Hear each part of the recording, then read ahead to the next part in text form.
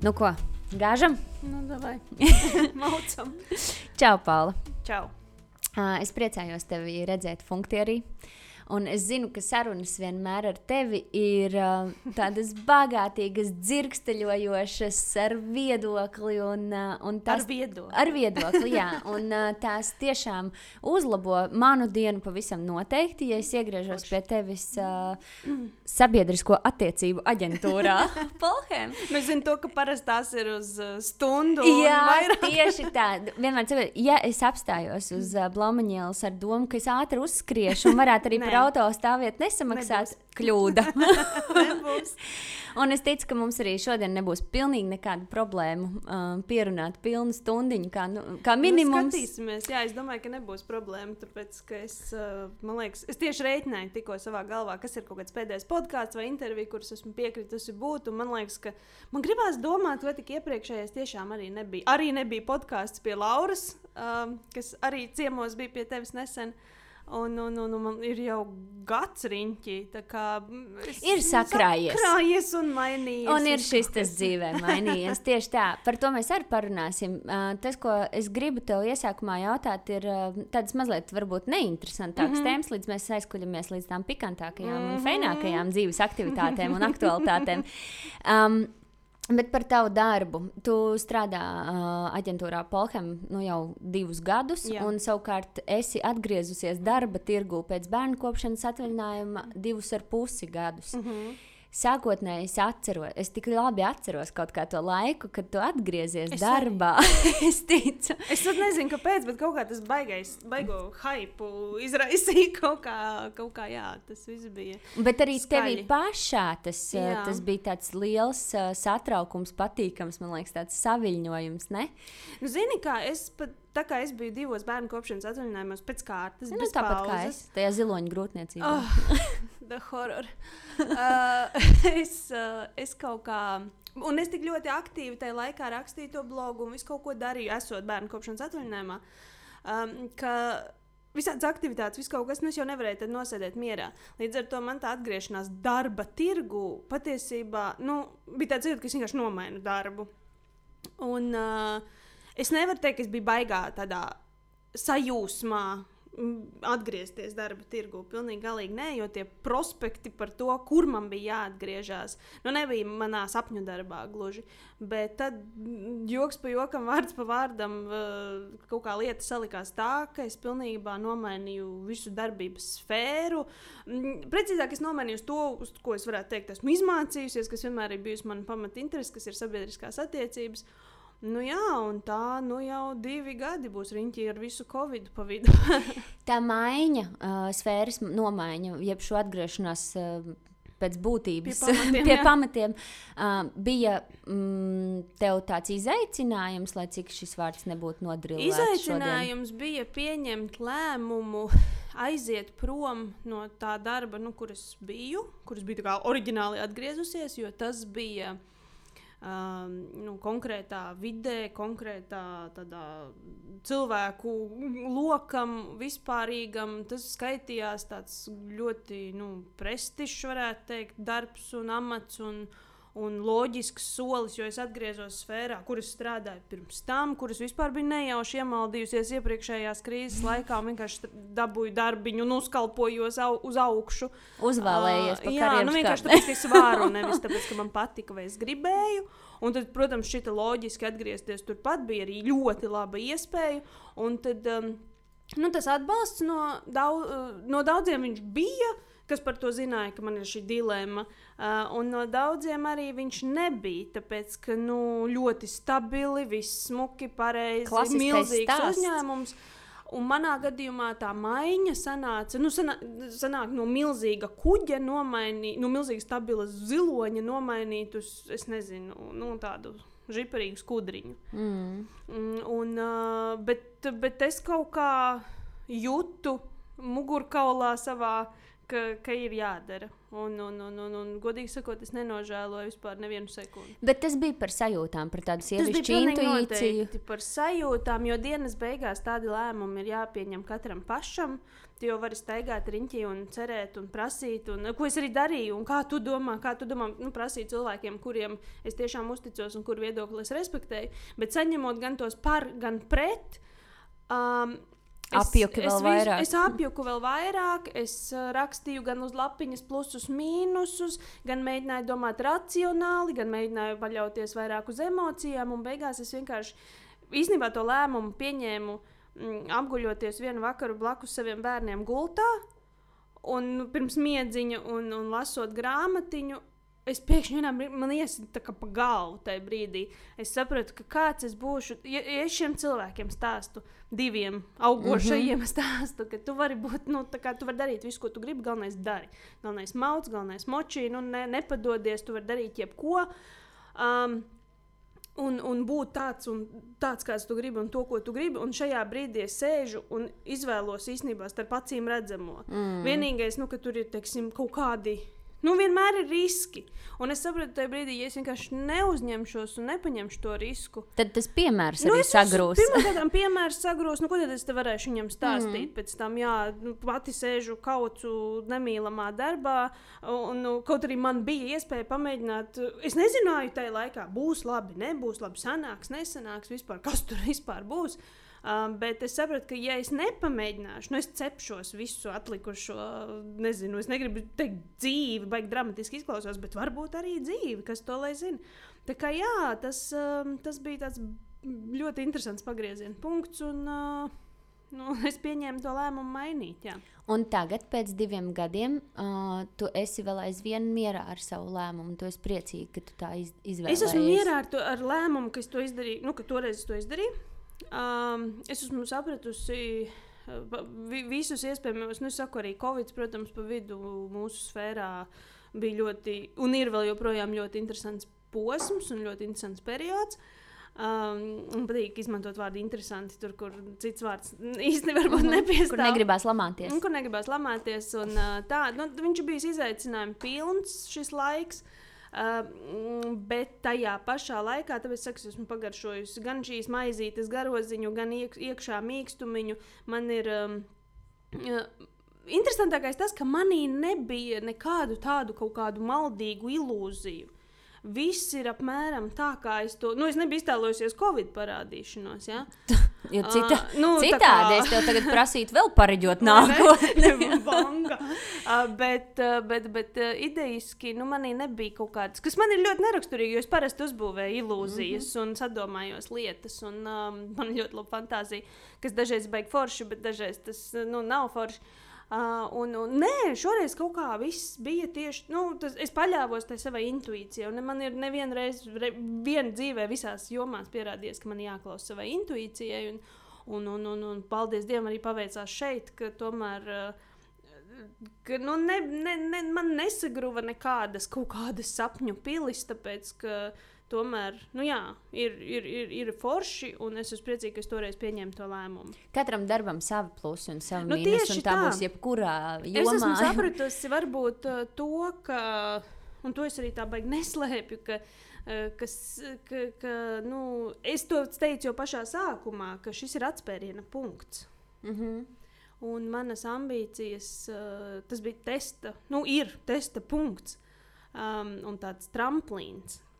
Bet tas ir viss, ko es stāstīšu, jā, bet pie tā es neapstāšos. Nekad arī nav bijis mērķis apstāties. Bet tā ir brīnišķīga vieta, kuru sevi pārbaudīt, jā. Lai arī tu esi blogojusi par bērnkopību un par mammu būšanu tik ļoti daudz, un tu arī saisties noteikti ar mammu un mammas lomu savā dzīvē un saviem 2 brīnišķīgiem bērniem, un tomēr man tas priekšstats par tevi ir arī kā par cilvēku karjeristu. Tā kā es pavisam esmu droša, ka šis nav augstākais punkts, kurā tu esi palēkusies. Jā. Es esmu kaut kā visu laiku. Ir cilvēki, kuriem es asociējos tikai ar māmiņu. vienmēr man ļoti uzjautrinājis. Es nezinu, kāpēc, bet man gribas ķiķināt, kad mani sauc par māmiņu. Jauno māmiņu. Tas jau komplementējoši. Sakiet, maniem bērniem uz 20, 30 lūdzu, ja? Nebeidzam to teikt. Bet idejiski, es nezinu, kaut kā, es nekad neesmu jutusies tā, kā māmiņa. Māmiņas, man liekas, ir tādas maigas, brīnišķīgas, skaistas. Tas nav nekādā ziņā apvainojums šim vārdam. Nē, tas, man liekas, ir brīnišķīgi, bet es sevi nejūtu tik tādu mīlīgu. Jo tas būtu muļķīgi arī apgalvot, ka es tāda esmu. Jo mans darbs, nevis pat karjera, jo redzi, ja paskatās uz to skeilu, ko es daru salīdzinājumā, piemēram, man ir tuvi paziņas, kas ir tādos draugi paziņas, kas ir tādos biznesos, kam šis šķiet, kaut vai es atnācu no tāda biznesa, ja, kurus pirms tam vadīju milzīgas preču kategorijas iepirkumos, un tagad es daru, tā kā naudiski, ja mēs paskatāmies, daudz mazākas lietas, ja. Bet ir, ne viss vienmēr ir izmērāms, tā kā tīri naudā, bet, es gribētu cerēt, jā, ka šis, viss vēl ir tikai priekšā, un tas māmiņas periods, es vienmēr būšu mamma, un tas bija jauks periods, bet, tagad, man liekas, tai trakajai, ambiciozajai dāmai ir višķi jāizlien priekšplānā, jā. Un viņa lien. Un to var just pa visām vīlītēm, Paula. Un te mēs droši vien esam nonākuši pie tā sarunas brīža un punkta, kad es tev jautāšu par tevi kā par sievieti un to mammas lomu. Varbūt kādu brīdi paliksim malā kā arī karjeristas lomu. Un tas viss tevī sadzīvo noteikti vienlīdz spoži, bet tās otras lielās dzīves pārmaiņas, kuras tu piedzīvoji salīdzinoši nesen, būs pusgadiņš kāds pagājis šķiet, vai ne? Tu piedzīvoji šķiršanos. Yeah. Un mēs esam norunājuši, ka mēs nerunājam par to, kāpēc, kas un kā ir noticis, bet mēs runājam par faktu un ko tas ir tavā dzīvē mainījis. Un, protams, ka tas ir tāds milzīgs mainīgais. Tas nav gluži nomainīt darba vietu, tas nav nomainīt... tas ir fundamentus, pamatus dzīves nomainīt zini kā, tas, jebkura šķiršanās, es, protams, nevaru tā baigi daudz salīdzināt, jo es biju attiecībās 15 gadus gandrīz, 14,5, ja gribam būt ļoti matemātiski precīzi. Jebkura šķiršanās, neatkarīgi no tā, varbūt cik ilgi jūs esat bijuši kopā vai kā šī šķiršanās ir notikusi. Man šķiet, ka tā ir trauma jebkurā gadījumā, un es uzskatu, ka tā ir trauma abām pusēm. Vienalga, vai tas ir bijis miermīlīgi appusējs lēmums, vienpusējs lēmums, vai vēl ar kaut kādiem vipendroniem no vienas vai abām pusēm. Tā ir trauma, tā ir savā ziņā, tā ir tāda lieta, ko ir jāpārdzīvo, kas ir jāpārdzīvo un jāpieņem abām pusēm, abām iesaistītajām pusēm, dažreiz 3. un 4. pusēm varbūt, ja? Bet idejiski, tā ir tāda trauma. Un tad ir jautājums vienkārši, kā tu, tas ir tā kā, ko arī man terapeiti saka, un gudri cilvēki, ka tas ir tā kā, ka kāds nomirst. Tas ir, tad nomirus ir tava laulība, šajā gadījumā. Un situācijās, kur kā mūsu gadījumā mums ir arī kopīgi bērni, tas ir gan sarežģīts process samanģēt lietas tā, lai pēc iespējas mazāk tas ietekmētu bērnus, šie mūsu pieaugušo lēmumi. Un tās ir tādas fundamentālas izmaiņas un paralēli domājot man kā māmiņai par bērniem, mums risinot savas pieaugušo attiecības, kā tad tagad būs, jo 15 gadi, manā gadījumā tā ir gan puse manas dzīves. Un tas nenotiek, tas nav man kā tādam, es esmu cilvēks, kuram gribētu to šausmīgi tā visu smuku salikt kastītēs, atrisināt, aiztaisīt to kastīti ciet, aprakt un kaut kur zem zemes, un viss tagad mēs dzīvojam baigi superīgi, viss mēs pārējām nākamajā līmenī. Tā tas nenotiek, tā ir tāda ilga sevis kārtošana, būs ilga sevis kārtošana, un tie visi ir tādi dabiski normāli procesi. Un tas ir arī viens no iemesliem, kāpēc es arī izvēlējos pateikt par to publiski savā Instagramā. Jo man ir jautājumi, man ir cilvēki izteikuši atbalsta vārdus, ka baigi labi, ka forši, ka tu pateici, paldies. Man pat ir meitenes rakstījuši, ka es esmu viņu jaunais single life guru, tāpēc, ka izrādās man sekotāju lokā ļoti daudz šķirtu meiteņu. Paula, es domāju, kāds tur pārsteigums statistika mūsu valstī runā pati par sevi, un tā ir baisa. Man ir šausmīgi nomainījies sekotāju loks. Es tā baigi tam nepievēršu tam savam ciparam uzmanību. Man arī nav nekāds tur pēc visiem standartiem baigi lielais. Bet es ik pa brīdim interesi pēc apskatos, cik ir piesakojuši, cik ir atsakojuši. Un man konstanti katru mēnesi ir 100 piesakos, 100 atsakos. Apmēram, tāds tas cipars. Un es sapratu, ka man reāli ir norotējis tas cilvēks skaits. Interesantā kārtā man ir bišķiņ pieaudzis vīriešu sakotājs skaits. Interesanti, kāpēc? Nezinu, ar ko tas ir saistīts. Bet idejas... Ar atgriešanos tirgu, Paula! Bet zini, tieši tāda sajūta brīžiem arī pārņem, ka tas ir tāds tirgus. Un es tev pateikšu, tas tirgus ir mainījies, kopš es pēdējais pie tā tirgus tūdaļ mēs nonāksim, bet vēl mazliet par tām, salīdzinoši, kā es saku, nesenajām. Man tas vismaz šķiet ārkārtīgi nesen. Pusgads tas ir maz, un tu saki pati, tā būs vēl ilga sevis kārtošana, un tā brūce ir, cik tavā gadījumā vēl vaļēja? Stipri. Visnotaļ, zini kā, visnotaļ viņa ir vaļēja. Tev vienu dienu šķiet, ka tu esi viņu aizšuvis ciet un sakārtojis, tik dzīvos, tik būs. Un tad ir kaut kādi triggeri, kaut kādi no malas bijām šeit, darījām šito vai kaut kas, kas kaut kā uzsit kaut kādas emocijas. Bet pavisam nesen bija viens no... Es vispār šo saucu par the year of firsts. Jo es savā galvā esmu kaut kā sev izskaidrojusi un izstāstījusi, ka tas pirmais, ka ir jāizdzīvo viens nevis kalendārais gads, bet tas no tā brīža, ka jūs esat šķīrušies, manā gadījumā. Gandrīz arī ir kalendārais gads.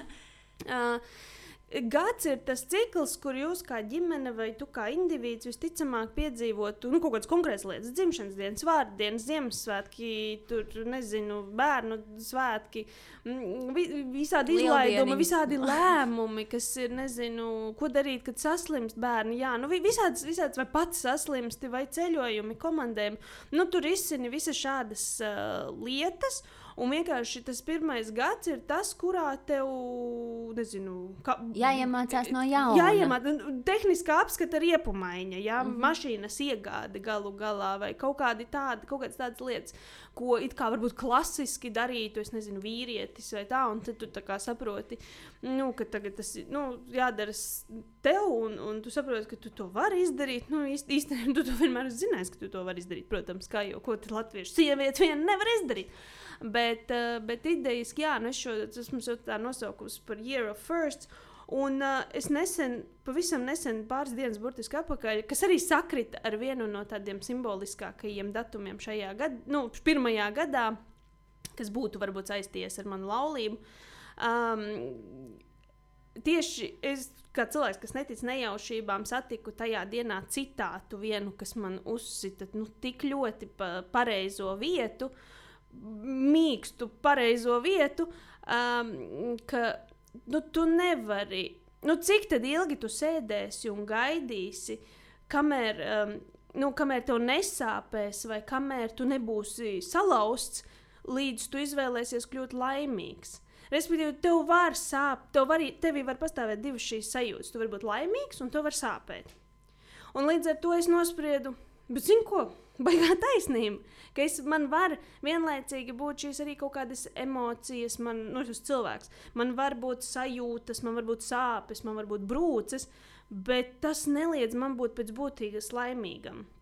Un ja tu koncentrējies tikai uz to, cik sūdīgi viss ir, vai vai cik sāpīgi ir, vai man kāds ir nodarījis pāri, vai es kādam esmu nodarījis pāri, un kā tagad ar to sadzīvot. Bet tas jau neliedz tev būt laimīgam pēc būtības. Un tad vienkārši es izvēlējos būt laimīga, kamēr es sevi lieku kopā. Un būt laimīgai ir izvēle. Nu, tā kaut kā sanāk. Man liekas, tas ir tāds attieksmes jautājums. Dažreiz tas ir praktiski neiespējami. Dažreiz tev šķiet, why me? Kāpēc? Kāpēc tas ar mani notiek, kas ir šitas? Bet man kaut kā, manā dzīvē darbojās tāda lieta kā instant karma. Es ļoti ātri saņemu atbildes uz saviem šādiem jautājumiem. Un tad, kad es pēdējo reizi pajautāju sev šo jautājumu, kāpēc ar mani notiek kaut kas tāds, es ļoti ātri saņemu atbildes uz saviem jautājumiem. Respektīvi, man tiek piedāvāti tādi skaidri, man tiek nolikts lietas perspektīvā. Vai nu es paskatos, vai nu man parāda kaut kā no malas, ļauj paskatīt, paldies Dievam, ļauj paskatīties no malas uz kaut ko, kas, ja tev šķiet, ka tev ir sūdīgi, tev parāda, ka varbūt īstenībā, ka šitas taču nav sūdīgi. Un dažreiz tas, kas tev šķiet kā nelaime, ir tā saucamais blessing in disguise, ko tu varbūt nesaproti uzreiz, kāpēc un kā, bet tu saproti ar laiku, ka īstenībā tas bija vajadzīgs un tas nāca par labu. Un, tas viss ir tāds, tas ir process. Es esmu ļoti nepacietīga. Es gribu šeit un tagad, un ātri, un labi, un daudz, bet ir procesi, kuri tā vienkārši nenotiek. Un labi, ka ir terapija mūsdienās izdomāta, to es sapratu ļoti ātri, ka ir lietas un emocijas, kas jārisina konstruktīvi, un ka es pati to nevarēšu izdarīt. Un, protams, šķirties Covid laikā, tas arī ir vesels. Es šķīros tajā laikā, kad bija reāli ārkārtējā situācija. Tu nevari... Mājasēdi. Tu reāli sēdi mājās. Tu nevari iet, satikt draudzenes, nokaukties ar viņām pie vīna glāzes, kā es savām meitenēm arī teicu. Šķirties Covid laikā, sūdīgākais ir tas, ka tu pat nevari ar draudzenēm aiziet uz bāru, sadzerties un pieņemt kaut kādus stulbus lēmumus. Bet zini, kas ir labākais? Ka tu nevari iet uz bāru, sadzerties ar draudzenēm un pieņemt stulbus lēmumus. Tā kā tas viss, ja skatoties uz to visu caur humoru, tas ir ļoti interesants un izaicinājumu pilns laiks. Bet zini kā, kam tagad viegli? Kam tagad viegli? Tas ir ļoti, ļoti transformējošs laiks. Un man nav ne jausmas, pie kādas manis tas aizvedīs. Bet tev ir sajūta, ka tu esi procesā uz kaut ko tādu sevi pārmaiņām. Es tev teikšu godīgi, ka man brīžiem pašai no sevis un tā kas tur perinās un aug un top, man pat brīžiem ir bail no tās enerģijas, ja tā varētu teikt. Jo...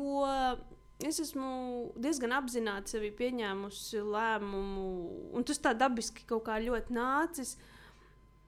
Man tagad ir iespēja ļoti daudz dzīvot tieši tam, kā es to gribu. Un esot 15 gadus vienās attiecībās, un godīgi sakot, es neesmu bijusi viena, tā kopš, teiksim, ka man nav bijis boyfriendiņš kāds no 13 gadu vecuma. Kas reāli attapties vienai 33 gados, kas ir tagad, un saprast, ka tu vispār, tev jāsaprot, kas es esmu, galu galā vecais labais jautājums. Un tad tu saproti, ka vai tas patīk man, vai tas patika mums? Piemēram, es nezinu, jebkādas lietas, vai šis garšo man, vai šis garšoja mums? Vai tur mēs gājām atpūsties, tāpēc, ka mēs gājām, vai tāpēc, ka es gribēju? Jā, kas nav pēc būtības, tas nav nekas slikts, un tas ir forši, ka ģimenē ir kopīgas lietas, bet tad, kad tu ja dzīvē notiek šādi, un tu esi, tā kā attopies bez šīm attiecībām kaut kādā vienā brīdī, tad tu saproti to, ka bet tad kas ir tās manas izvēles? Ko tad es... lūdzu, kas tad ir tas, ko tu gribētu darīt un kā tu gribētu darīt? Un tad nāk nākamais līmenis, kad tu saproti, bet es to varu darīt. Un tad tu sāc to darīt, un tu sāc testēt, robežas testēt. Es tā pēc sevis spriežu, ka es esmu diezgan atvēzējusies ar robežu testēšanu vispār, ko es varu, kā es varu ar cilvēkiem runāt, ar tiem pašiem vīriešiem, vai kā vispār. Es esmu tādos pašā sākumiņā, protams, jo es domāju, ka tas pusgads īstenībā nav nekas, bet idejiski tas ir tāds ļoti, ir jānoformulē, ko tu vispār gribi.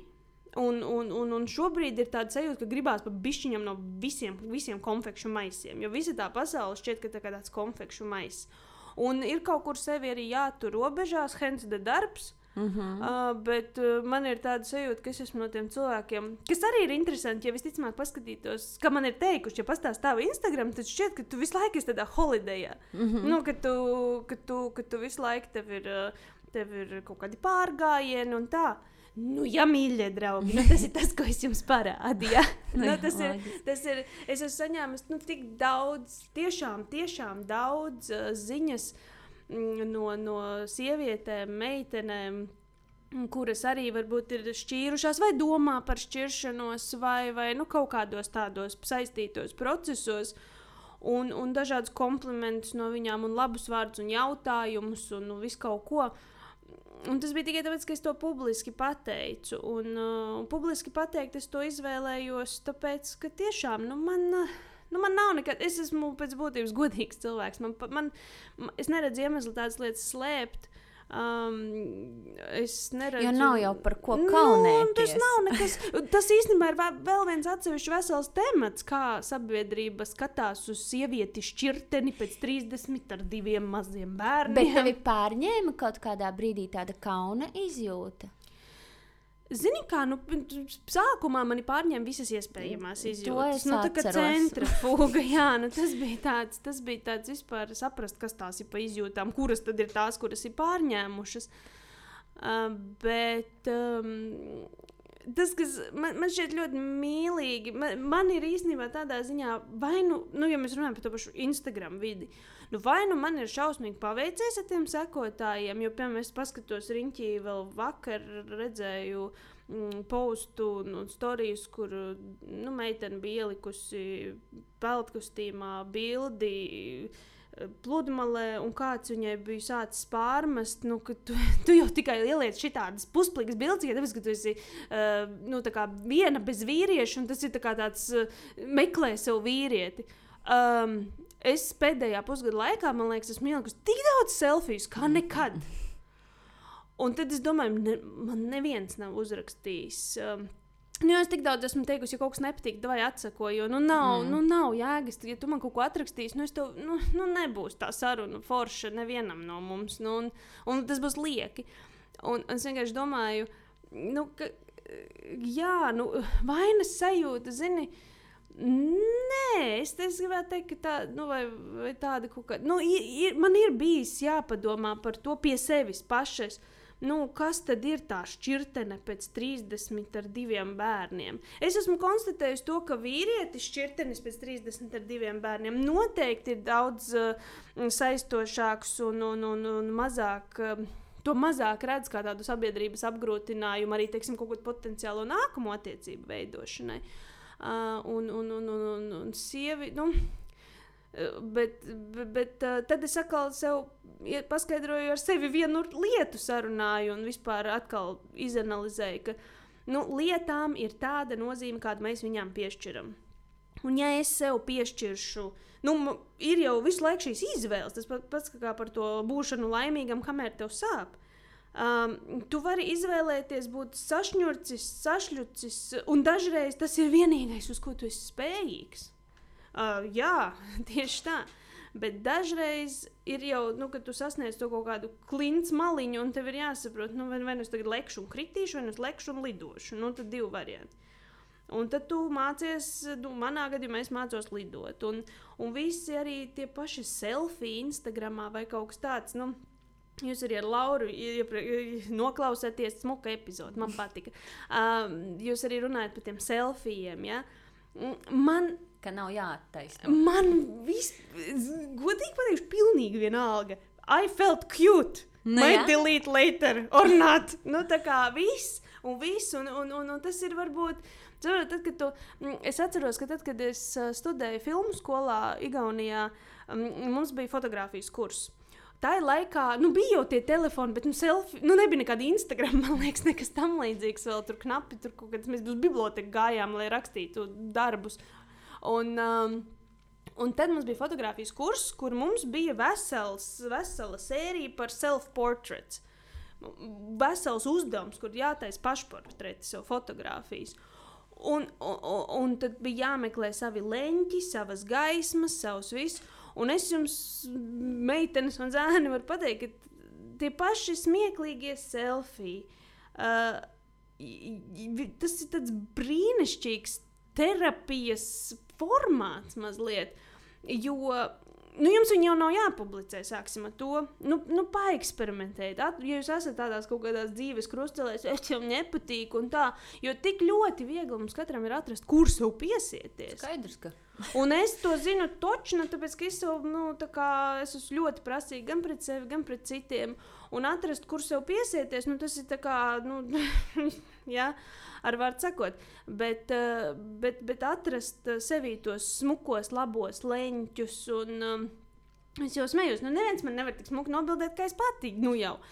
Jo vienkārši, tas spoguļu selfijas, un es kaut kur nesen arī redzēju tā pašā Instagramā diskusiju, kas jums besī, ko citi liek Instagramā, un tad tur cilvēki rakstīja un sūtīja, un tad skatījos tās atbildes. Stulbi selfijas, spoguļi vai nedabīgas sejas izteiksmes, vai kaut kas man tā sanāca smiekli.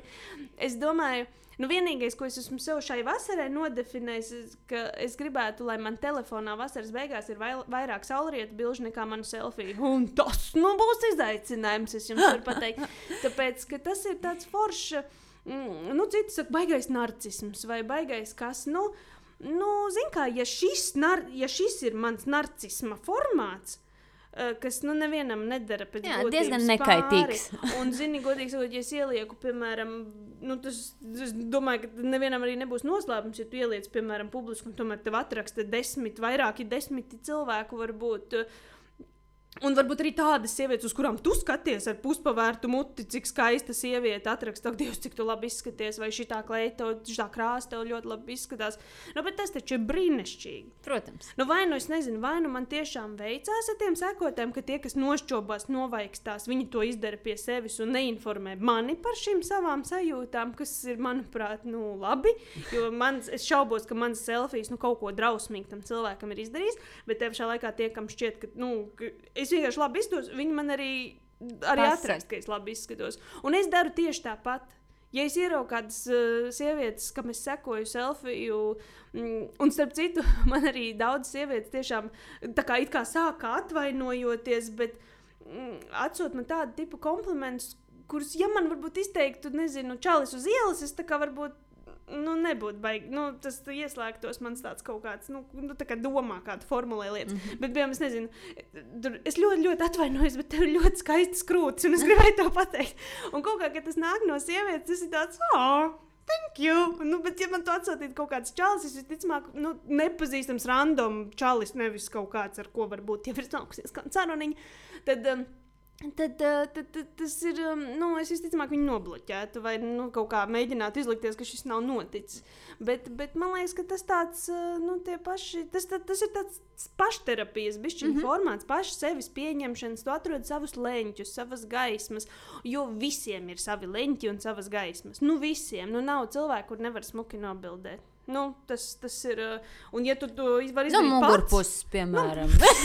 Ar maisu galvā, nekas, kā vainu, bet idejiski, man liekas, tas nevienam neko nedara pāri, un ja tas ir narcisms, labi, ok, tā kā apsauc viņu kā gribi, bet tas ir, jā. Un kam man strādājot tavā darba vietā pie Rīgas slavenākā spoguļa ikdienas, tas būtu vienkārši grēcīgi. Nav selfijas mūsu spogulī, nees pie mums bijis. Tieši tā.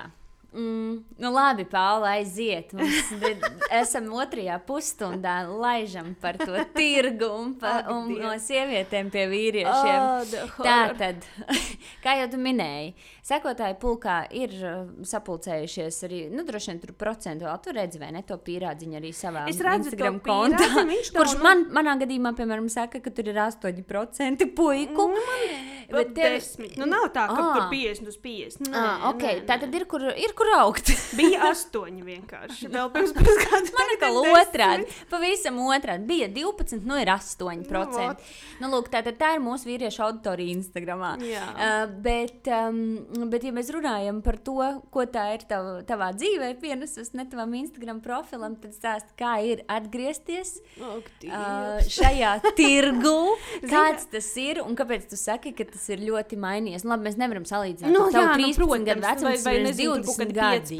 Vai kaut kas tāds, nu, tas arī bija bišķi, es biju cita, un tirgus bija cits, un vispār mērķi par vienu īziņu bija jāmaksā 6 centīmi, ja ielaid divās īziņās, te jau kredīts varēja beigties. Tagad WhatsApps, un te var ne to vienu sūtīt, nu, bet, pirmais bloks ir, protams, visi šie dating apps un tam līdzīgi. Man šķiet, ka mēs dzīvojam tādā laikā, kurā ir tāds leduskapis. Nu, ne mans leduskapis, jo es jau smējos, ka šobrīd mans leduskapis ir tad, kad, kā mums bijušo vīru ir co-parenting, un tad ir dalītās dienas, un tajās dienās, kad es dzīvoju, teiksim, savam priekam un savai individuālajai dzīvei un pakārtot tikai savai dzīvei, tad mans leduskapis ir tāds cienījams vecpuišu leduskapis ar kaut kādu šampīt, proseko. Bet sāksim ar to, jā. Un tad ir kāds apšaubām datums siers vai kaut kas, kaut kāds takeovers. Tā kā pelmenīšu ledusaldētavā. Tas pats par sevi.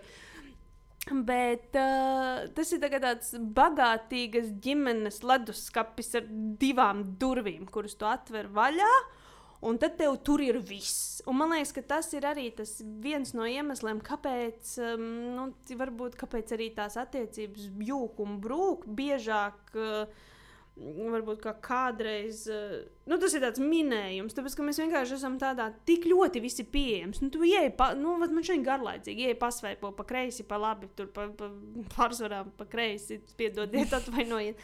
Bet, un man šķiet,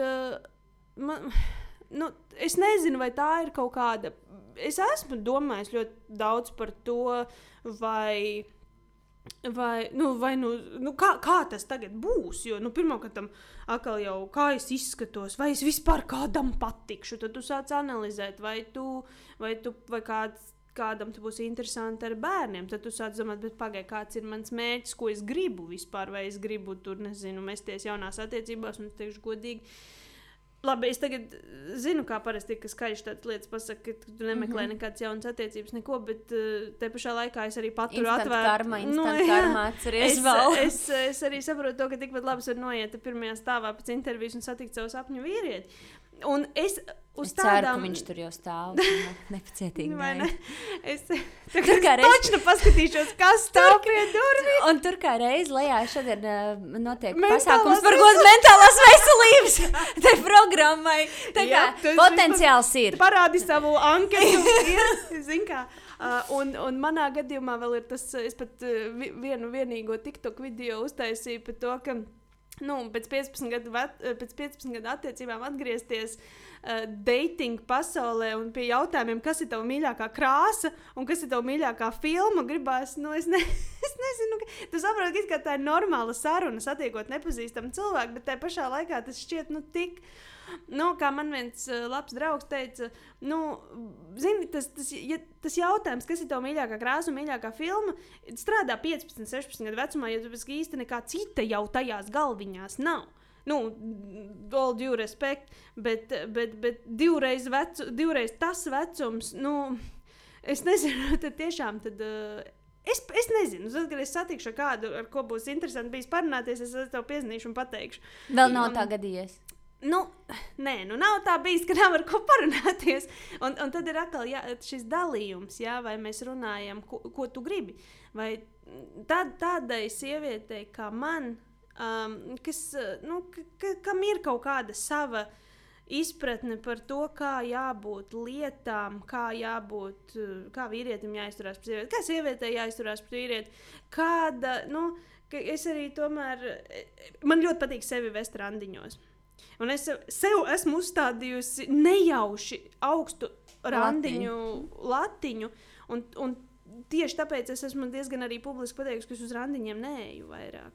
Un tad man ir puiši, daži vīrieši jautājuši, kas man ir jādara, lai dabūtu tevi uz randiņu šajā periodā. Un es vienkārši, man tāds, ja ir jājautā, es saprotu, ka man ir grūti, es nezinu, kāpēc man ir grūti uzrunāt. Es esmu sastapusies ar to, ka man čalis ir kaut kur to saņēmies, uzrunājis, un tāpēc viņš saka, es nevarēju saņemties. Es nezinu, varbūt es radu tādu iespēju, ka es iekodīšu, iesitīšu vai kaut kā, bet es esmu tāds cilvēks, es ticu, ka es kaut kādā ziņā varētu būt, tāda intimidating mazliet, ka es varētu būt, tāpēc, ka es esmu tur, kur es tiešām droši varu teikt,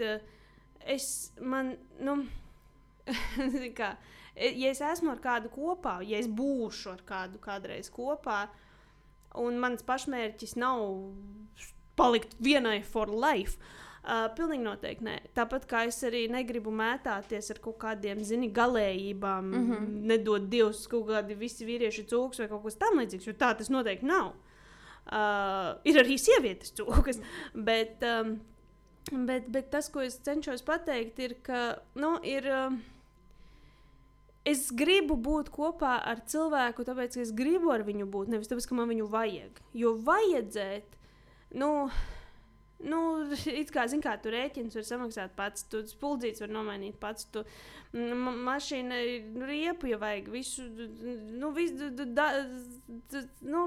kā saka, strong independent woman, nav visticamāk, kuram katram arī ērta, jo ir ļoti grūti likt tai sievietei justies sievišķīgi, ja viņai ir pieradusi būt on top of things, visam tā kā visu arī kontrolēt, un es esmu diezgan dominanta būtne, pēc definīcijas dabiski necenšoties, nejaustēlojot kaut ko.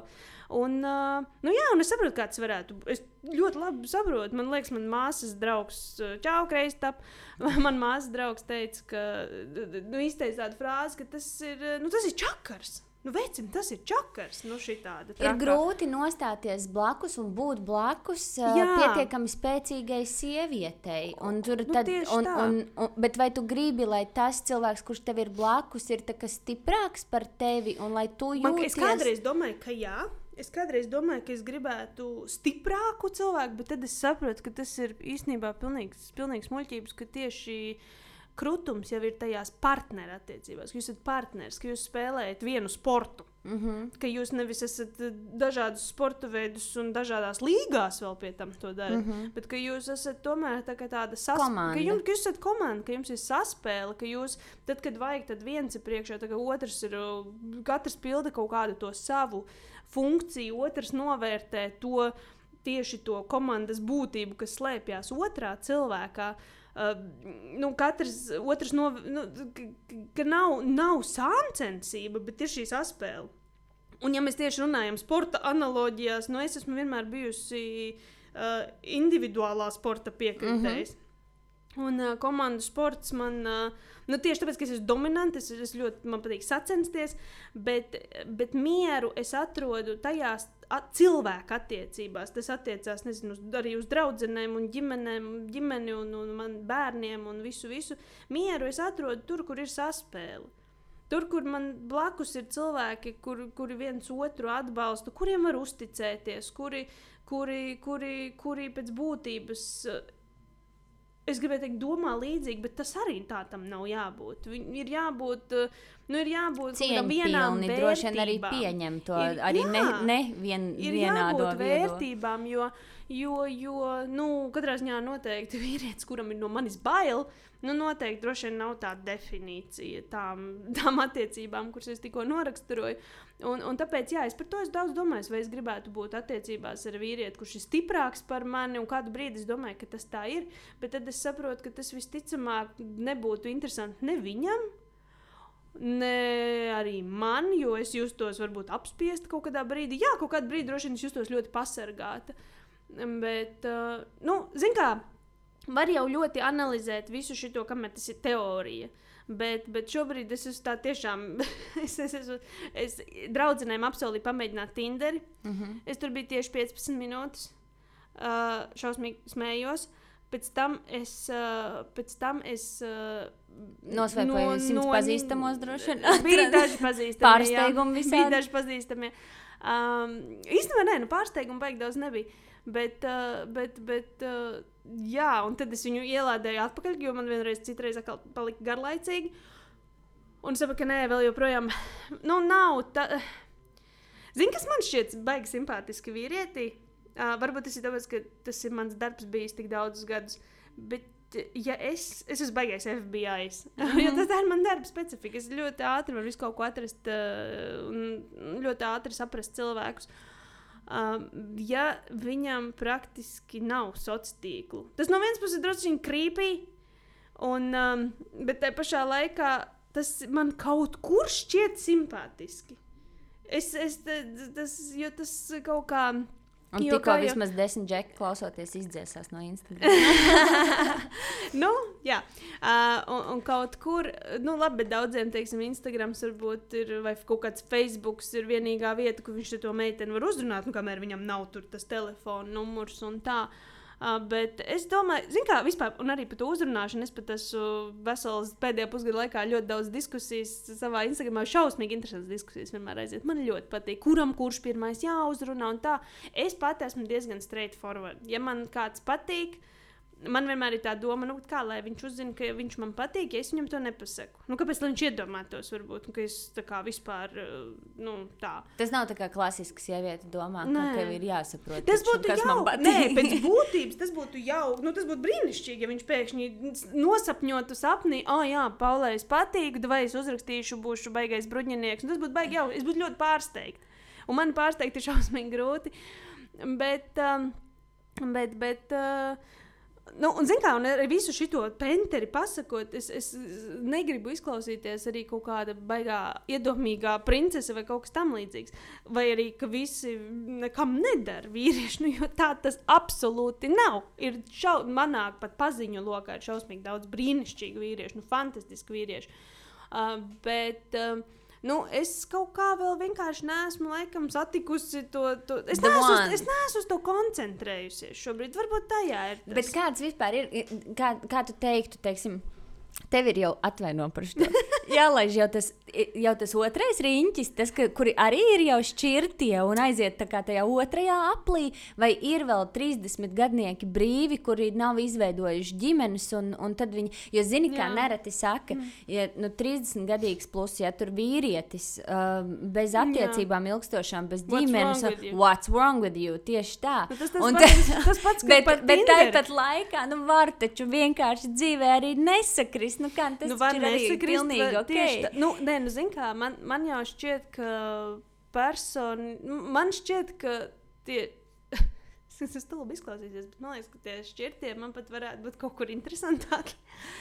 Jo varbūt, ka viņi līdz ar to daudz ko varētu saprast, kā un kāpēc es rīkojos vai jūtos, vai kaut kādi trust issues vai commitment issues nāk no manas puses. Kaut kādi tarakāni, kas man ir jārisina, no kurienes viņi nāk. Bet jā, es, vispār, bet ir kaut kāda daļa. Ir tā tu novēro, ka ir daļa, kas ir jau aizrauja jau to otro riņķi? Ir kaut kāda daļa. Ir kaut kāda daļa, jā, un tiešām, cik man es saku, tā rādās, ka gandrīz vai runāt vairāk ir par tiem, kas ir izgājuši caur, kuriem pašiem, teiksim, ir bērni, kuri ir šķīrušies, kuri, tur ir bišķi kaut kāda tāda cita līmeņa tā komunikācija. Bet, es saku, man tiešām godīgi jāsaka, es neesmu baigi daudz laidusi sev klāt tās komunikācijas. Un tas ir varbūt bijis, tas nav bijis pat tā šausmīgi apzināti. Tas vienkārši tā ir kaut kā sanācis. Nav jau arī tā, ka tur, zini, baigi bez iepazīšanās aplikācijām tu vispār kaut kur vari aiziet un ar kādu iepazīties. Un tas nav, man tas viss koncepts šis šausmīgs, smieklīgs un jocīgs. Un tāpēc es tā vienkārši neuzspiežu tādām. Zini kā, un arī sabiedrībā ir tāda ļoti interesanta lieta. Tu esi šķīrusies? Jā. Tā kā, jā. Neuztraucies, tev viss nokārtosies. Un tad es tā kā skatos un domāju, es saprotu, kā tas tiek domāts. Es saprotu, ka tā kā... Doma ir laba. Un doma ir laba, un skaisti pāri, un skaistas ģimenes. Tas ir viss brīnišķīgi, tas ir superīgi. Bet tomēr, ja sieviete vai vīrietis ir viens kaut kādā konkrētā vecumā, varbūt, ka tas ir tieši tas, kas tam cilvēkam šajā brīdī ir vajadzīgs. Un viņš nav ne par kapeiku, ne par vienu sliktāks vai labāks. Nē, ne sliktāks, ne labāks, tieši tā. Un man šķiet, ka, ja es, piemēram, es tā tikai un vienīgi par sevi varu spriest, ja es būtu ielikusi uzreiz attiecībās, es nezinu, nedēļu pēc šķiršanās vai mēnesi pēc šķiršanās jaunās, tad tas būtu stulbākais, ko es sev būtu varējis nodarīt. Tāpēc, ka, man šķiet, ka tu vienkārši viena grābekļa uz otru, ja? Tādā ziņā paša kļūdu bet ir jau tās plākstera attiecības. Tās jau ir tāds, jā. Ir tāda lieta, jā, ir tāda lieta, bet tās, man liekas, parasti neizvēršās par attiecībām. Tas ir tāds bišķiņu tāds... panic move, kas ir brīnišķīgs, vajadzīgs varbūt panic move, bet ir viena lieta, ko es dzīvē nemāku. Tvert lietas viegli. Un tas ir tas, ko es šajā posmā baigi mācos, jo, kā jau es teicu, man vajag visu ātri, pamanam un tā. Un mani bieži vien, jā, ja mēs runājam par vīriešiem, man tā kā kaut kur intriģē tas... ka man atļaujās varbūt runāt pretī. Nevis tā, zini, ļauni, ka es tev nospiedīšu tu sievieti. Bet lai ir interesanti. Bet lai ir interesanti, lai ir atkal, tā saspēle. Jo, zini kā, visi cilvēki nav piemēroti visiem cilvēkiem, un tas ir pilnīgi ok. Es laimīga ir tā situācija, ja, piemēram, sieviete satiek vīrieti, un viņiem abiem ir, vai cilvēks satiek cilvēku, un viņiem abiem ir tas tāds instant connection. Visbiežāk jau laikam, vismaz manā pasaulē gadās, ka vai es patīku kādam, kurš nepatīk man, vai man iepatīkās kāds, kuram īpaši nepatīk es, un tad ir tas, ka tev vienā brīdī tu saproti, bet tas ir ok. Uzspēlējies jau īpaši, tad tu kādam nepatīc, ja? Tik ļoti, kā varbūt viņš tev ir iepaticies. Tad, uzsitās jau bišķi tas ego, ja? Kā tagad tas tā ir un kāpēc, un ko tad es tādu, viss esmu nesmuku, viss ir slikti. Bet tad es tā padomāju, bet atkal jau mēs esam 30 plusgadnieki, un tas ir pilnīgi ok, un paldies Dievam, ka tas cilvēks ir bijis spējīgs godīgi, pateikt. Pieklājīgi, cieņpilni, godīgi sakot, man... Gandrīz neviena komunikācija šajā periodā nav bijusi tāda, ka, ja teiksim, ļoti ātri tiek saprasts. Ja nav vairs šīs tādā ziņā spēlītes pēc būtības, ka mēs tagad gadu skatīsimies. Neko mēs neskatīsimies, mēs ļoti ātri sapratīsim. Tā ir, manuprāt, lielākā atšķirība, vai ne, no tā laika, ka iepriekš, kad tu biji tirgu un tagad, ka viss notiek tā. Tas ir tas pats stāsts par tiem, ka ir bišķiņ dziļāk par to, kas ir tava mīļākā krāsa. Tās pamatvērtības jau vairāk vai mazāk visiem ir skaidras. Un tas iekļauj sevi gan ko tu dari, kā tu pelni naudu, kādas ir tavas ambīcijas, ko tu dzīvē esi sasniedzis, kā cilvēks, kā kas. Katram ir arī sava mēraukla. Katram ir kaut kāds arī tomēr izskata preferences. Neviens nav no mums perfekts. Nevienam mūsu vecumā visiem ir kaut kāda vēsture, ja? Tas viss nāk, tas ir tāds šausmīgi interesants padarīšana, bet mēs visi, es nezinu, vai man ir paveicies satikt pārsvarā šādus cilvēkus, mēs visi tomēr vairāk vai mazāk esam kaut kur traumēti. Līdz ar to problēmas uzrodās tieši uz šo traumu bāzes, ja viņas netiek risinātas. Nu, ka, piemēram, cilvēks cenšas stāties jaunās attiecībās, jaunu partneri, pats pieļauj tās pašas kļūdas, kas iespējams izjauc 5 viņa iepriekšējās attiecības, un viņš mēģina to risināt, mainot partnerus. Es jau pašā saknē nolēmu sev, ka es vispirms strādāšu ar sevi. Tikai problēma ir tajā, ka strādājot ar sevi, kaut kā tie standarti bišķiņi mainās, un tu sāk kļūt sarežģītāk, tāpēc, ka tu sāc ir lietas, ko tu vienkārši vairs neesi ar mieru pieņemt. Bet tas jau ir tas, ko ļoti bieži min kā tādu milzu bonusu, ka tu zini, ko tu gribi. Un tā arī ir vēl viena ļoti būtiska atšķirība. Puisīšas. Jā, bet tā ir tā arī viena no lielajām atšķirībām, viens no lielajiem atšķirīgajiem. Ne? Un man patīk, ka cilvēki atļaujās būt, gan sievietes, gan vīrieši. Viņi netēlo. Viņš grib ielikt to selfiju, viņš ieliek selfiju. Viņš grib, veltīt visu savu dzīvi darbam un karjerai un dzīvot no one night stands. Brīnišķīgi, dari tā. Tikai nemaldini, teiksim, kādu, varbūt, sievieti vai vīrieti, ja, kurš negrib to kurš grib kaut ko citu. Tā kā esi godīgs, esi tiešs. Man arī ļoti patīk būt tiešai, un nevienmēr tās ir kaut kādas attiecības līdz mūža garumam, kas ir vajadzīgs, vai tai pašā laikā dažreiz, man negribētu, tiešām pateikt, nekādas attiecības, nekādi randiņi. Es nezinu, kas notiks. Es nākamā stūra. Tu iesi tur lejā un tur viņš stāvēs. Tas būtu tik smieklīgi. Bet, Tad es tā kā, justos savā ziņā atbildīgi un tomēr tā kā sagaidīt arī kaut kādu ielūgumu uz zīmīgiem svētkiem un tam līdzīgi. Jā, tā kā jā. Zini, kas tev viss ir priekšā? Pirmie randiņi, lai kā arī tu saki, ka tev tie nepatīk, bet tas būs neizbēgami. Nē, man patīk, es mīlu randiņus. Tur jau tā lieta, es viņus dievinu, bet man vienkārši... Bet pašai ar sevi. Šobrīd man viņi patīk pašai ar sevi, un vienkārši es negribu, lai arī kaut kā pārprot, ka tas nozīmē, ka man tagad vajag, nedēļu garus izbraucienus uz... Vēlams ar privāto helīti. Protams, ka... bet nē, tur jau ir tas āķis ar to cilvēku, ar ko ir vēlme aiziet kaut kur. Tas, ko gribās visticamāk, man šķiet, ka jebkurai sievietei. Arī precētām sievietēm un sievietēm, kuras ir attiecībās, man šķiet, es atļaušos minēt. Mums gribās, ka ir tas ekstra solis un ekstra uzmanība, ka tas vīrietis tomēr ir padomājis, kas viņai patīk. Kas viņai patīk? Īpaši... labi, vīri un draugi, tā jau droši vien, kad apmēram saprot, vai viņai vajag tos ziedus, vai viņai besī ziedi, vai viņai vajag, lai tās durvis atver, vai viņai nevajag, lai tās durvis.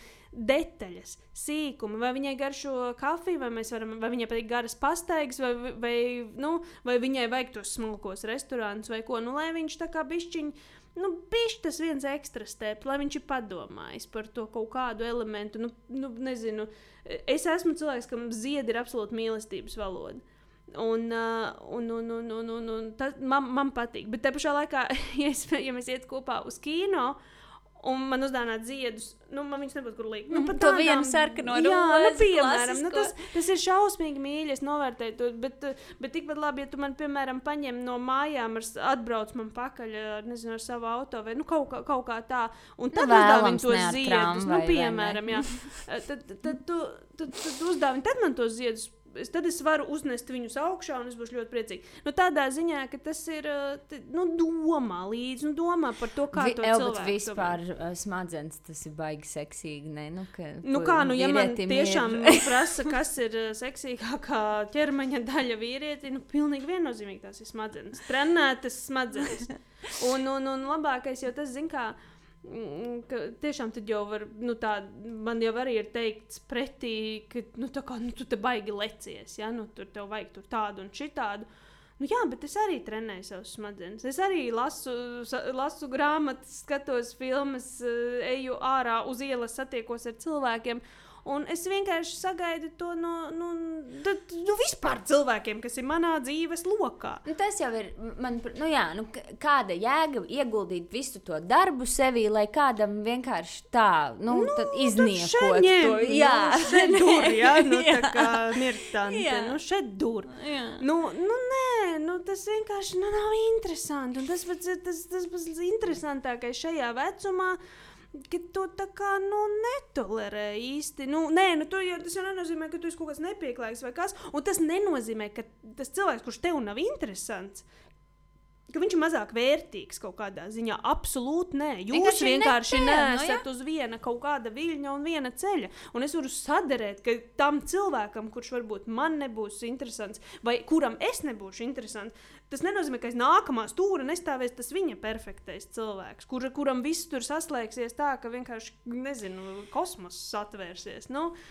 Tās iespējas ir neierobežotas, milzīgas, un vasara ir priekšā, un man liekas, ka būs baigi interesanti. Tieši tā, un vasara turklāt vēl tiešām ar daļu vismaz tādu brīvības sajūtu un izjūtu. Man draudzens iespējas varētu parādīties. Jau ir sadarējuši vesels bariņš, ka viņas tic, kā viņas teica, you're gonna be snatched līdz vasaras beigām. Es stipri apšaubu šo teoriju, jo vienkārši tā, atkal jau tā nav mana tāda fokusa prioritāte šobrīd, jo es tiešām cik klišejs tas neizklausītos, bet es esmu pirmoreiz dzīvē koncentrējusi uz sevi, bet es neaizveru durvis uz opcijām nevienā savā dzīves sfērā.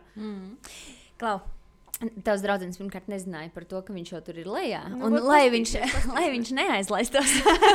jā, mums ir jāapaļojas. Bet tas, ko es uzsāku jau uzskaitīt, kas tevi sagaida, tātad ir tie pirmie randiņi, iepazīšanās ar vecākiem, pielāgošanās. Es par to domāju, par iepazīšanos ar vecākiem. Plauktiņu, piekārtošanu, sakārtošanu, kur kas stāv, kāpēc tas ir tur vai šur. Un šis viss, manuprāt, es neteikšu, ko es šobrīd par to domāju, jo man nav vienkārši tādas tagad, vispār tāds redzējums. Man ir tā kā ārkārtīgi grūti to iedomāties. Es vienkārši varu pajautāt tev, vai tu to visu sagaidi ar tādu patīkamu satraukumu, vai tu to drīzāk gaidi kā vienkārši... Es to vispār negaidu pat kā faktu. Sāksim ar to. Es saku, es tiešām cenšos ņemt to dzīves soli pa solim, un šobrīd ir tik daudz lietu, kas aizņem manu prātu, ka es tā baigi apzināti. Es ik pa brīdim, es esmu tāds baigais overthinkeris, pastarpināti beļas mazgāšanai vai trauku likšanai, trauku mašīnā. Es izdomāšu vēl 75 citas lietas, tā skaitā, kā tas būtu iepazīties ar teorētiski vēl neiepazīta čaļa vecākiem. Piemēram, manā vecumā. Ko es vilktu? Atkal jau tas sieviete šķirtene ar 2 bērniem. Un turklāt vēl tāda, kura tā baigi, netur to muti ciet un tā. Bet, man ir, protams, cerība, ka ja es tiktu ar kādu tik tā... Zini, par ko man ir lielāks tāda bijība varbūt? Nevis iepazīšanās ar viņa vecākiem, vai viņa iepazīšanās ar maniem vecākiem. Bet, ja viņam ir bērni un man ir bērni, labi, okay. Savstarpējā bērnu iepazīstināšana, jo par to man ir tāds ļoti, ļoti, ļoti nopietns, standarts vai kas. Ka tos bērnus tomēr iepazīstināt ar to otru cilvēku, tad, kad jau tas tiešām, tad, kad jūs abi saprotat, ka tas jūs kaut ko virzās. Ar tādu kaut kādu, teiksim, vasaras romāniņu, nē. Es nedomāju, ka bērniem tas ir jāredz. Tas ir jāredz, cik labi tas izklausījās. Tas nav jāredz, tas ir skaidrs. Bērniem nav jājauc galva nekādos vecumos. Un pietiek ar to, ka visticamāk jums abiem pašiem pietiekami jau sajukušas galvas. Un man liekas, ka tā sajūta, es nezinu, kāda ir sajūta iemīlēties 33 gadu vecumā no nulles. Es pieņemu, ka tas nav tik vienkārši izdarāms vairāk. Bet man liekas, ka tad tas varbūt iedod galvā vairāk nekā tajos 11 gados. Un Jo tur nāk visa vēl analīze, kaut kāda komplektā, bet es tā kaut kā iztēlojos, ka man liekas, ka tas, ka iedod pa šaibām, tad ir tāds tiešām... Tad ir jaudīgi. Tad ir jaudīgi, un ja dzīvē ir tāda laime to piedzīvot pēc šķiršanās vēlreiz, un tiešām, ka tas pāriet arī no tiem kaut kādiem, es nezinu, zvēriņiem pakrūtē, ka tas pāriet tiešām uz kaut ko, arī pēc tām rozā brillēm jau ir tāds, kaut kas paliekošāks. Tad tā ir baigā laime dzīves, tā ir baigā,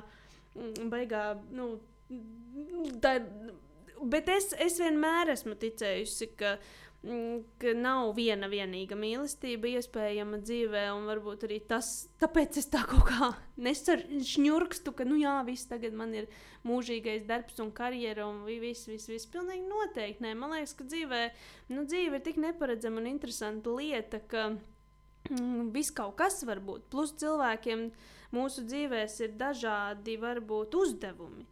Ar vienu varbūt tiešām cilvēku šis virsuzdevums bija, es nezinu, bērni kopīgi un tā, un kaut kādiem konkrētiem cilvēkiem bija jānāk pasaulē, un tikai no tiem diviem varēja sanākt tie divi cilvēki. Bet varbūt tā īstā mīlestība ir jau kaut kur citur. Un paveicās tiem cilvēkiem, kuriem tie divi kuriem viss tas savienojās vienā partnerī mūža garumā. Un man ir vairākas reizes pajautājuši, tu jau tagad laikam netici ne kāzām, ne mīlestībai. Muļķības. Es pilnīgi noteikti ticu īstai mīlestībai. Es pilnīgi noteikti ticu arī, nezinu, laulībām. Un ir sašķobījusies bišķiņa izpratne par konceptu. Un tā, bet pēc būtības man liekas, ka ja cilvēks dzīvo bez ticības kaut kam, lielākam, augstākam, tad lol nav vērts, kā teica mūsu jaunībā, ja? Un man liekas, ka cilvēkam ir jābūt atvērtam uz lietām, īpaši tad, kad to ir baigi grūti izdarīt. Īpaši tad, kad tev gribās. Mēs visi zinām, ka visagresīvākie un agresīvāk noskaņotie pret citiem un dusmīgākie cilvēki ir tie, kuriem ir nodarīts pāri vai kuriem ir ļoti, ļoti sāpējis. Un ļoti bieži tās ir šāda veida attiecību maiņas vai kaut kas, bet tas jau atkal ir par to lēmumu būt laimīgam. Cepsies, uz visiem turēsi naidu, uz visiem būs nikns, tā kā tāds sarksuns, un tu sargāsi sevi. Jā, sevi vajag sargāt, bet dzīvi arī vajag bet dzīvi arī vajag dzīvot, un pēc traumām tas kļūst grūtāk. Un varbūt, ka tas ir pat pamatoti grūtāk, bet tad, kad varbūt šādās attiecību ziņā, varbūt kaut kur kādreiz pasaulē atnāk kāds, kurš ir gatavs to arī pacīnīties par to atslēdziņu. Jo, cik es tā esmu novērojis tagad ar to iniciatīvu, no vīriešu puses, ir tā, kā ir.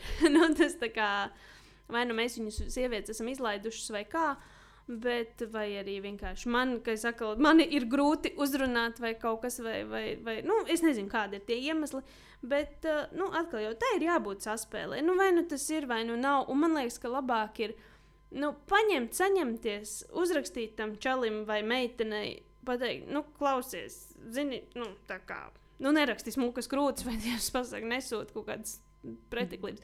Bet, sāc normālus, un tas nav mainījies, kad man bija 15 vai kas, uzraksti, vienkārši, spēr to pirmo soli un paskaties, kas notiks.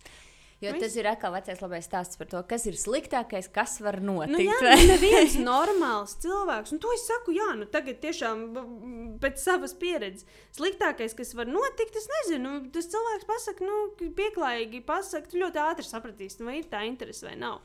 Bet, turklāt, ja tas cilvēks, es nezinu, ja tu baidies, ko tu baidies, ka viņš vai viņa kļūs rupšs pret tevi, tad tev vispār tādu cilvēku pēc būtības vajag, diez vai. Pasmiesies. Diez vai, vai pasmiesies. Bet, godīgi sakot, es nezinu, vai vai ko pasmiesies? Nu, es nezinu.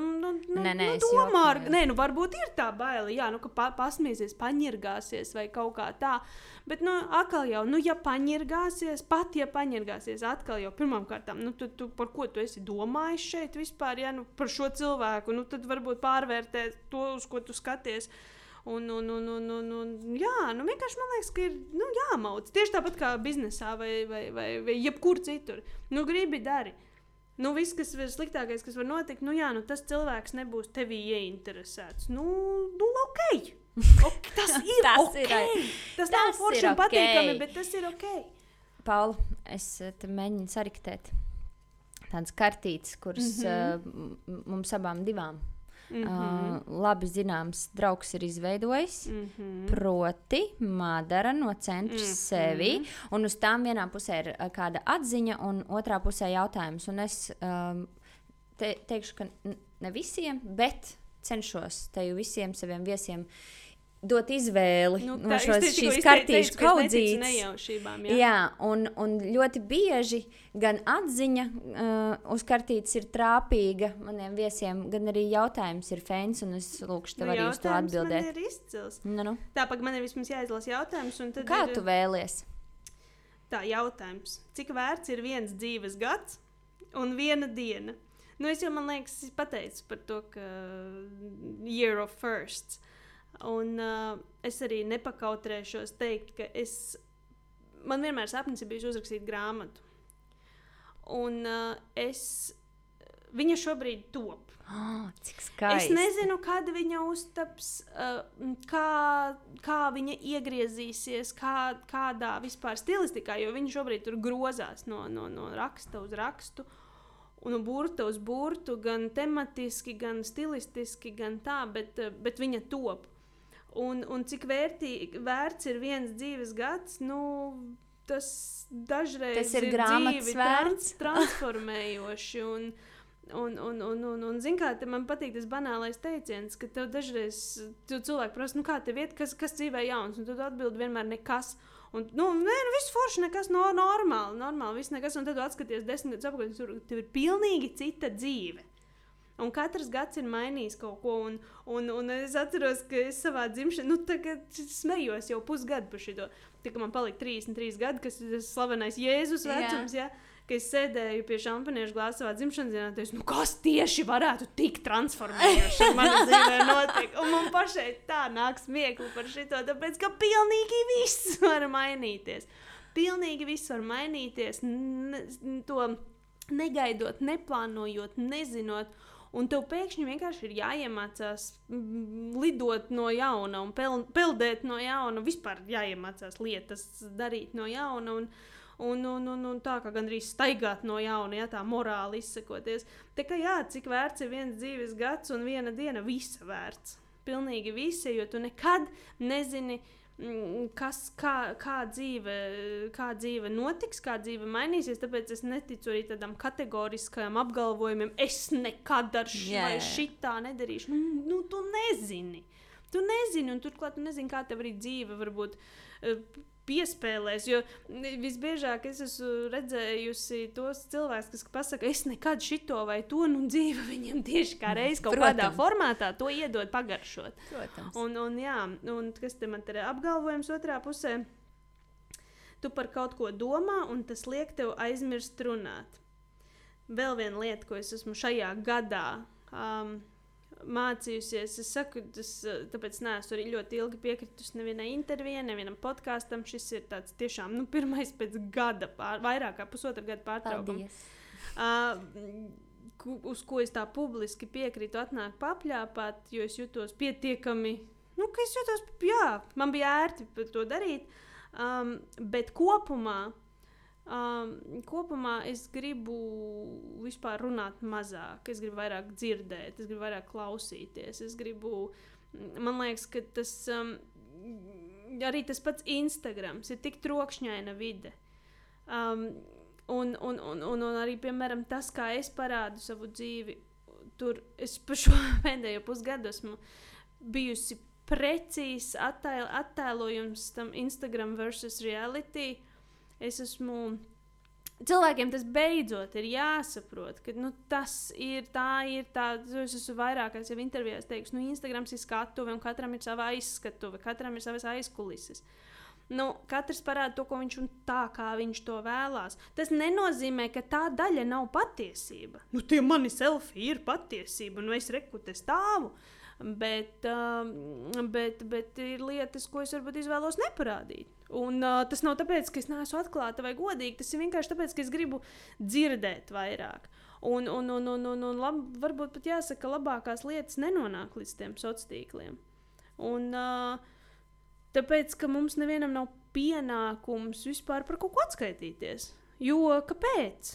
Kāpēc tas būtu jādara? Un man liekas, ja mēs visi tomēr vairāk būtu nevis egocentriski maitas un kretīni, kas dara visu sev un pa savam, bet tieši, ka ja mēs vienkārši būtu godīgāki pret sevi, nespiestu sevi varbūt, būt attiecībās, kurās mums nav labi un ērti, bet tai pašā laikā mēs būtu ar mieru strādāt sevi un godīgi veltīt tām attiecībām, kurās mēs esam un cīnītos par...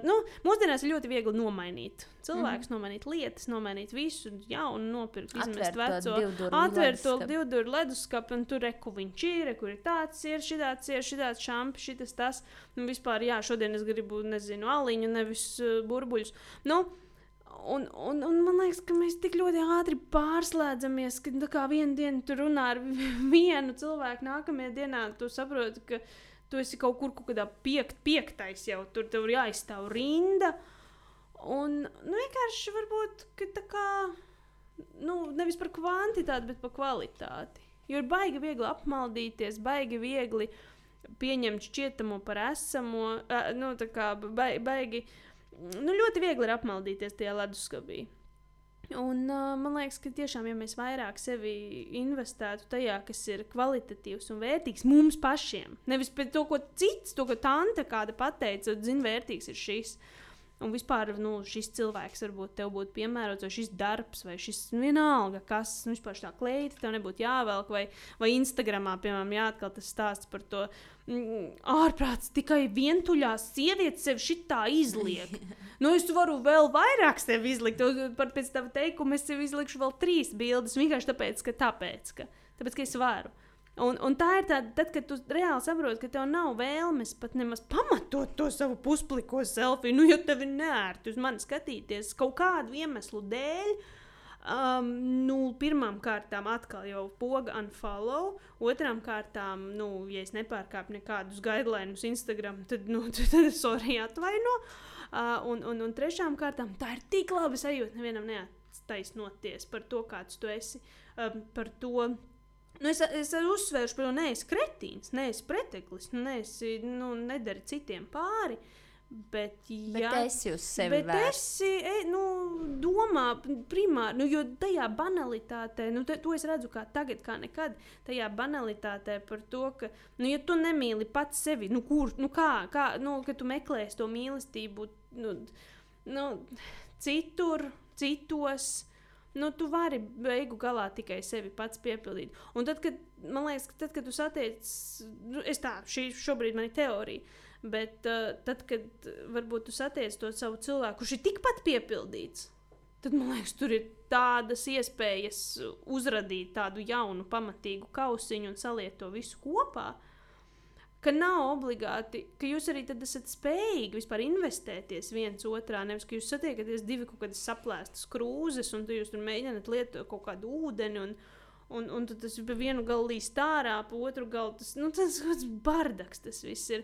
Bet, ja satiekās, man liekas, tādi 2 pēc būtības ar sevi apmierināt cilvēki, un viņi ir gatavi pilnībā un godīgi pateikt, ziniet, tu esi baigi forši, es esmu gatavs vai gatava tevi investēt savu laiku, savu enerģiju, savu mīlestību, atvērt to savu trauslumu, un savu sirdi, savu vājumu parādīt. Man šķiet, ka tas ir baigi nice, un tas ir baigais retums. Es to tā baigi daudz neredzu, un man šķiet, ka tā vēlme investēt lietās, kurām ir potenciāls atmaksāties, kā biznesā, tā dzīvē, tas attiecās uz jebkurām cilvēku attiecībām, draugos, ģimenēs. Mēs visi esam tādi staigājoši faileri pēc būtības. Nav perfekcijas. Mēs esam staigājoši faileri.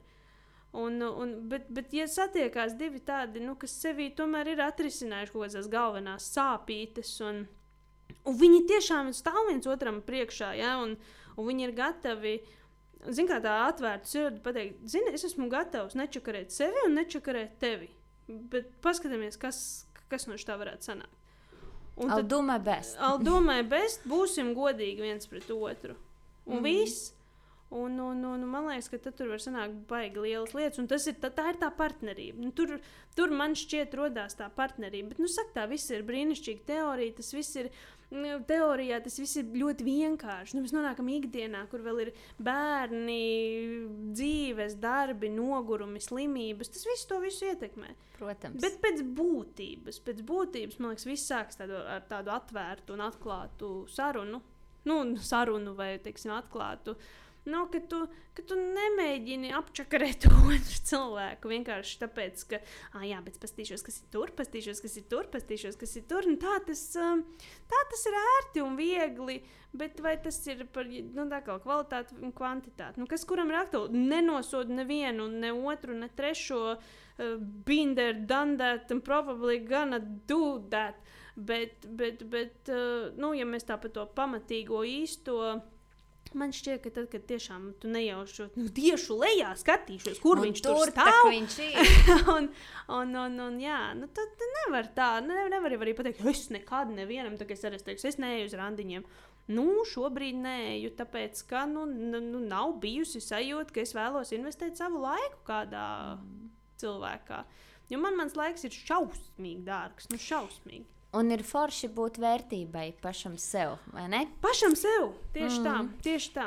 Es tev, Paula, vēlu piedzīvojumiem bagātu vasaru, tas ir skaidrs. Protams, protams. Es nevaru tev nenovēlēt to laimīgo būšanu, kur tu pat jau esi izvēlējusies, un arī to lielo laimi, par kuru tu runāji, kas pēc būtības var notikt, lai arī šobrīd šķietamā teorijā, un tomēr es ticu, ka tevi tas sagaida arī praksē.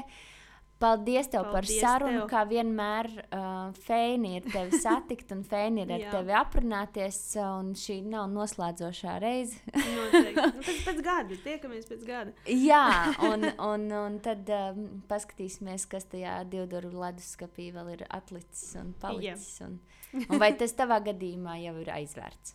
Paskatīsimies. Paldies tev. Jā, paldies tev.